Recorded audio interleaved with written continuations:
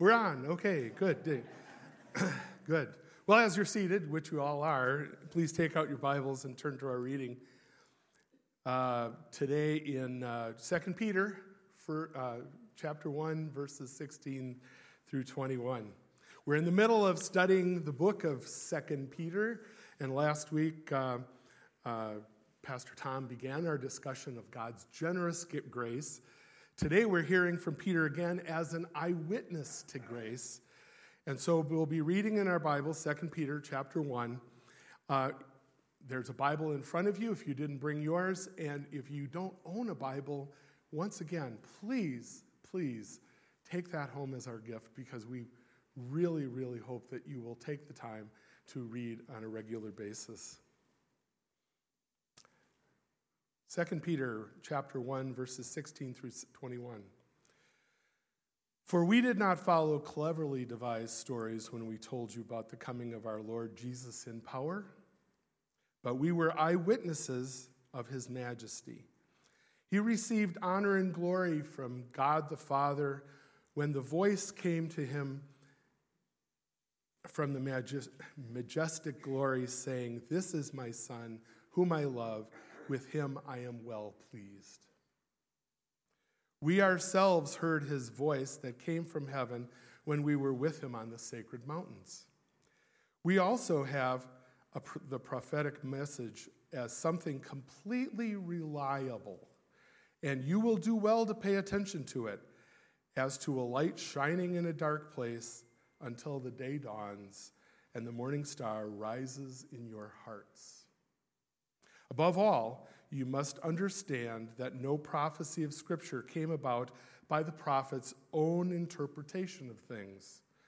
For prophecy never had its origins in the human will, but prophets, though human, spoke from God as they were carried along by the Holy Spirit.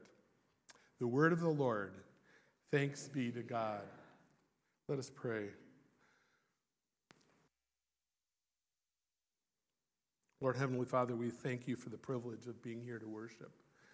We thank you that you are with us, that you love us, that you bring us your grace.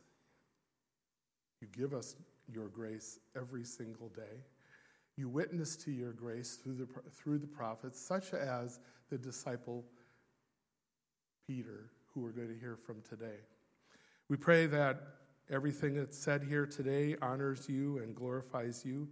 And we pray for those that couldn't make it today, couldn't be here, that are away for whatever reason, that they might be worshiping you in their hearts as well. And we pray in Jesus' name, amen. Well, last week, Pastor Tom introduced the idea of grace using the analogy of board games, if you remember that.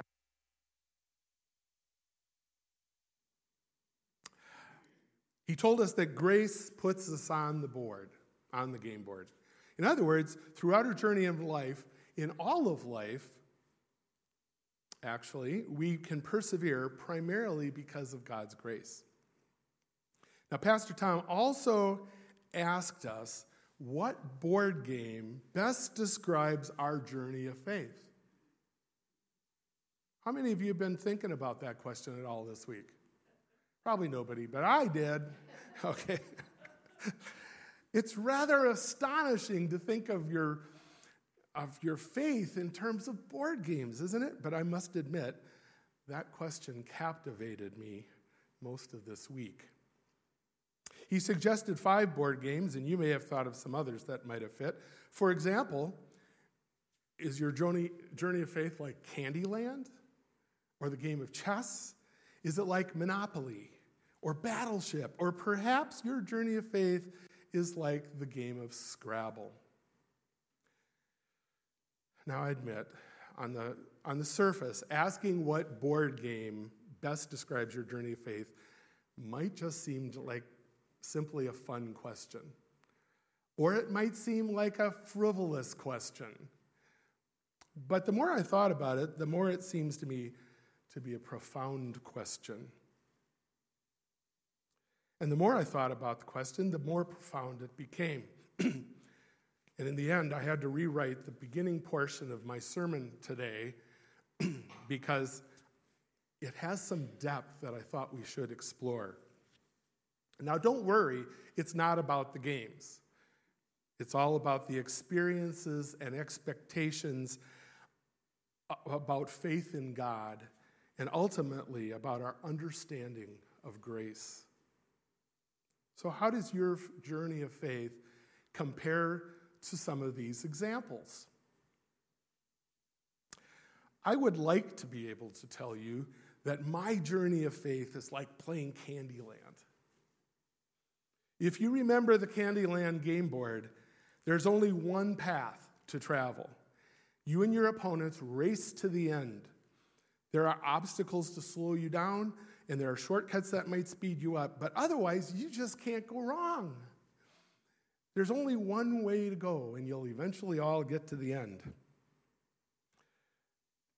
Unfortunately, there's nothing in my journey of faith, and maybe not yours as well, that has been as smooth or as direct as playing Candyland. Life and our understanding of God can be pretty bumpy. Well, Monopoly is one of my favorite games. Can you describe your journey of faith like Monopoly? I learned to play Monopoly when I was a child. And the rules I learned said that the banker got to use the bank's money as his or her personal funds. Since I was the oldest child, whenever I played with my siblings, I was always the banker. Now, oddly enough, I always won, and I never ran out of money. So you might say that I learned about being a corrupt businessman early in my life, long before the Enron scandal. I did eventually learn to play by the correct rules, and it was a painful experience.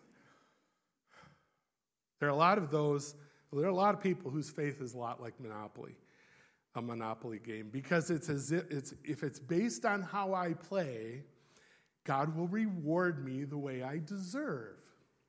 If I pray a certain prayer or seed a certain amount of money in the offering, well, then God will bless me with prosperity and health, right? But it's all determined by how I play, because it seems that God can't or won't move until I do. Some of the televangelists you might have seen promote this exact type of faith. But as I read Scripture, and hopefully as you read Scripture, this isn't consistent with the God of love and grace that I know. So I had to think about another game. How about the game of battleship? It might be that if your faith journey ever included an ongoing battle between what you've done today and the question of whether you're still right for God, you might have been playing battleship. Every day, your performance or your lack of performance is graded, and your guilt can only be remedied by going to confession or by doing business with God, perhaps at an altar call. There are many, many faith traditions like this where our relationship with God seems to be in a battle. They focus on guilt, but they seem to miss God's love, forgiveness, and grace. Chess is a lot of fun. I always enjoy playing chess, but not if it describes your faith journey, because it takes cunning and skill and strategic moves to win at chess, and there's no way we can work and strategize to earn our salvation. We can't buy God's grace. Jesus Christ gives us everything as a gift. Finally, the last game that Pastor Tom suggested was Scrabble. In the game of Scrabble, your job is to take a bunch of very random wooden tiles with letters on them to build words. And often the tiles that were dealt make no sense and seem impossible to use.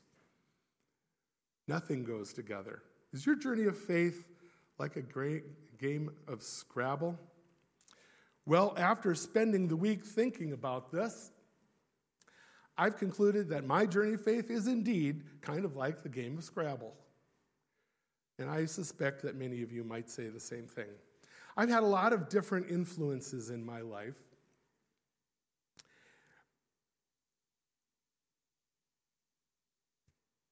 And especially regarding my faith in God.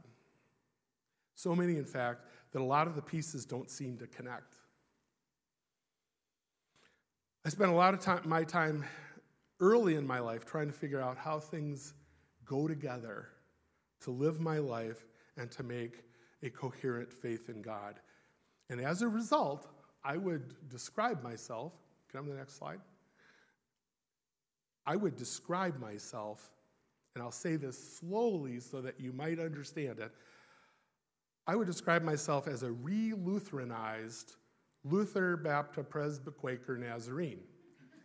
In other words, I started out Lutheran and went around the block and came back to being Lutheran again.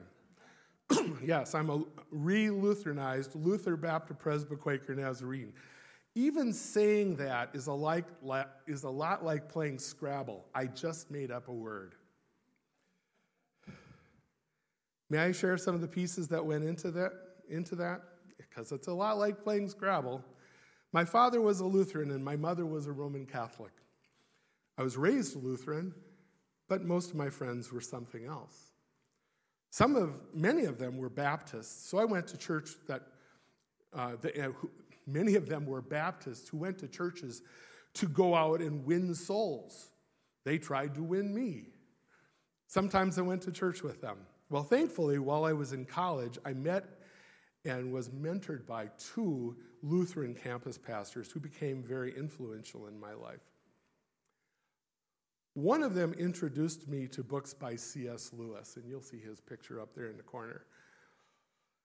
He's the author of the Chronicles of Narnia, if you've seen those movies, and also another book called Mere Christianity. I own and have read virtually all of his writings about the Christian faith. And C.S. Lewis is by far the most influential person in my life.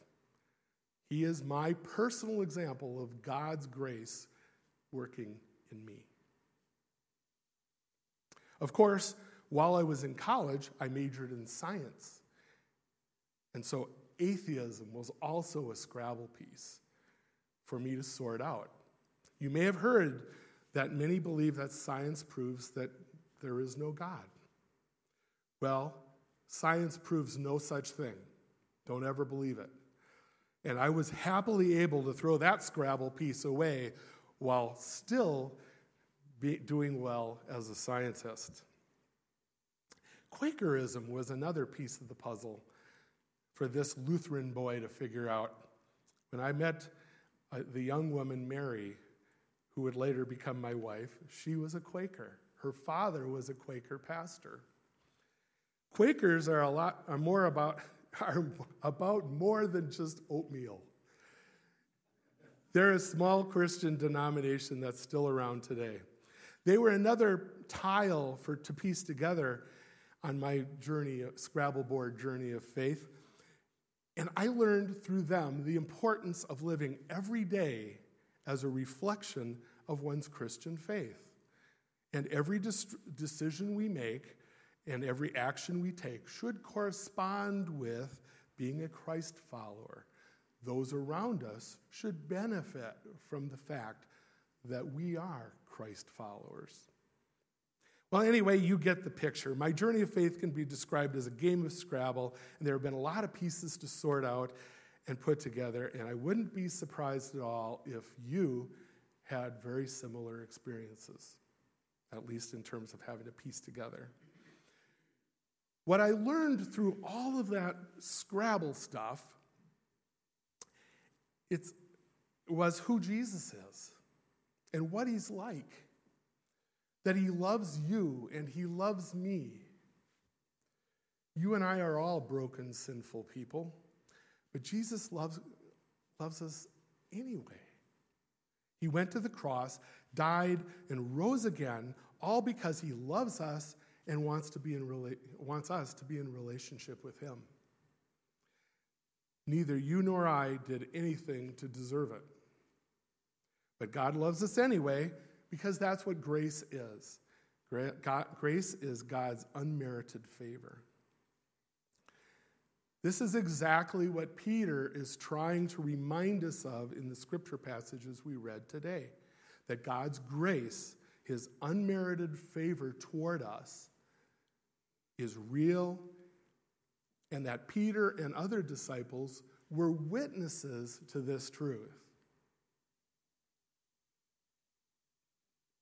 Beginning of our scripture reads, "For we did not follow cleverly devised stories, and we told you about the coming of our Lord Jesus in power, but we were eyewitnesses to his majesty."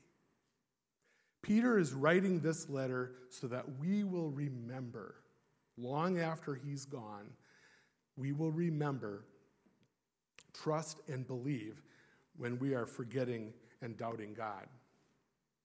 When we're wondering whether Jesus is real, whether we're wondering whether Scripture is reliable, and whether we're questioning our faith, Peter is assuring us that the good news of Jesus Christ is not made up.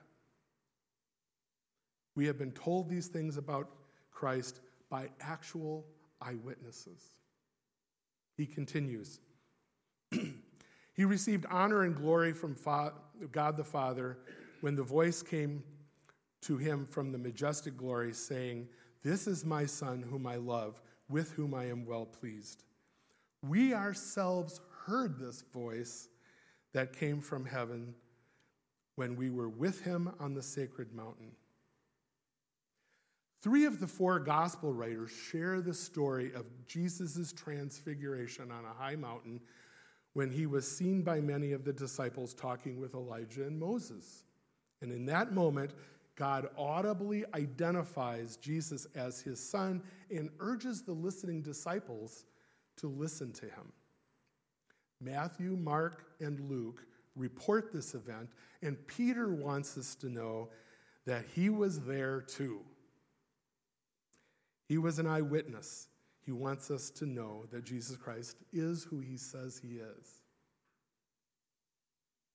Peter reassures us that we have the reliable prophetic word that points forward to the coming of Christ.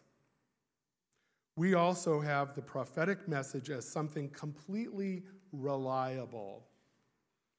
And you will do well to pay attention to it, as to a light shining in a dark place until the day dawns and the morning star rises in your heart. I love that description.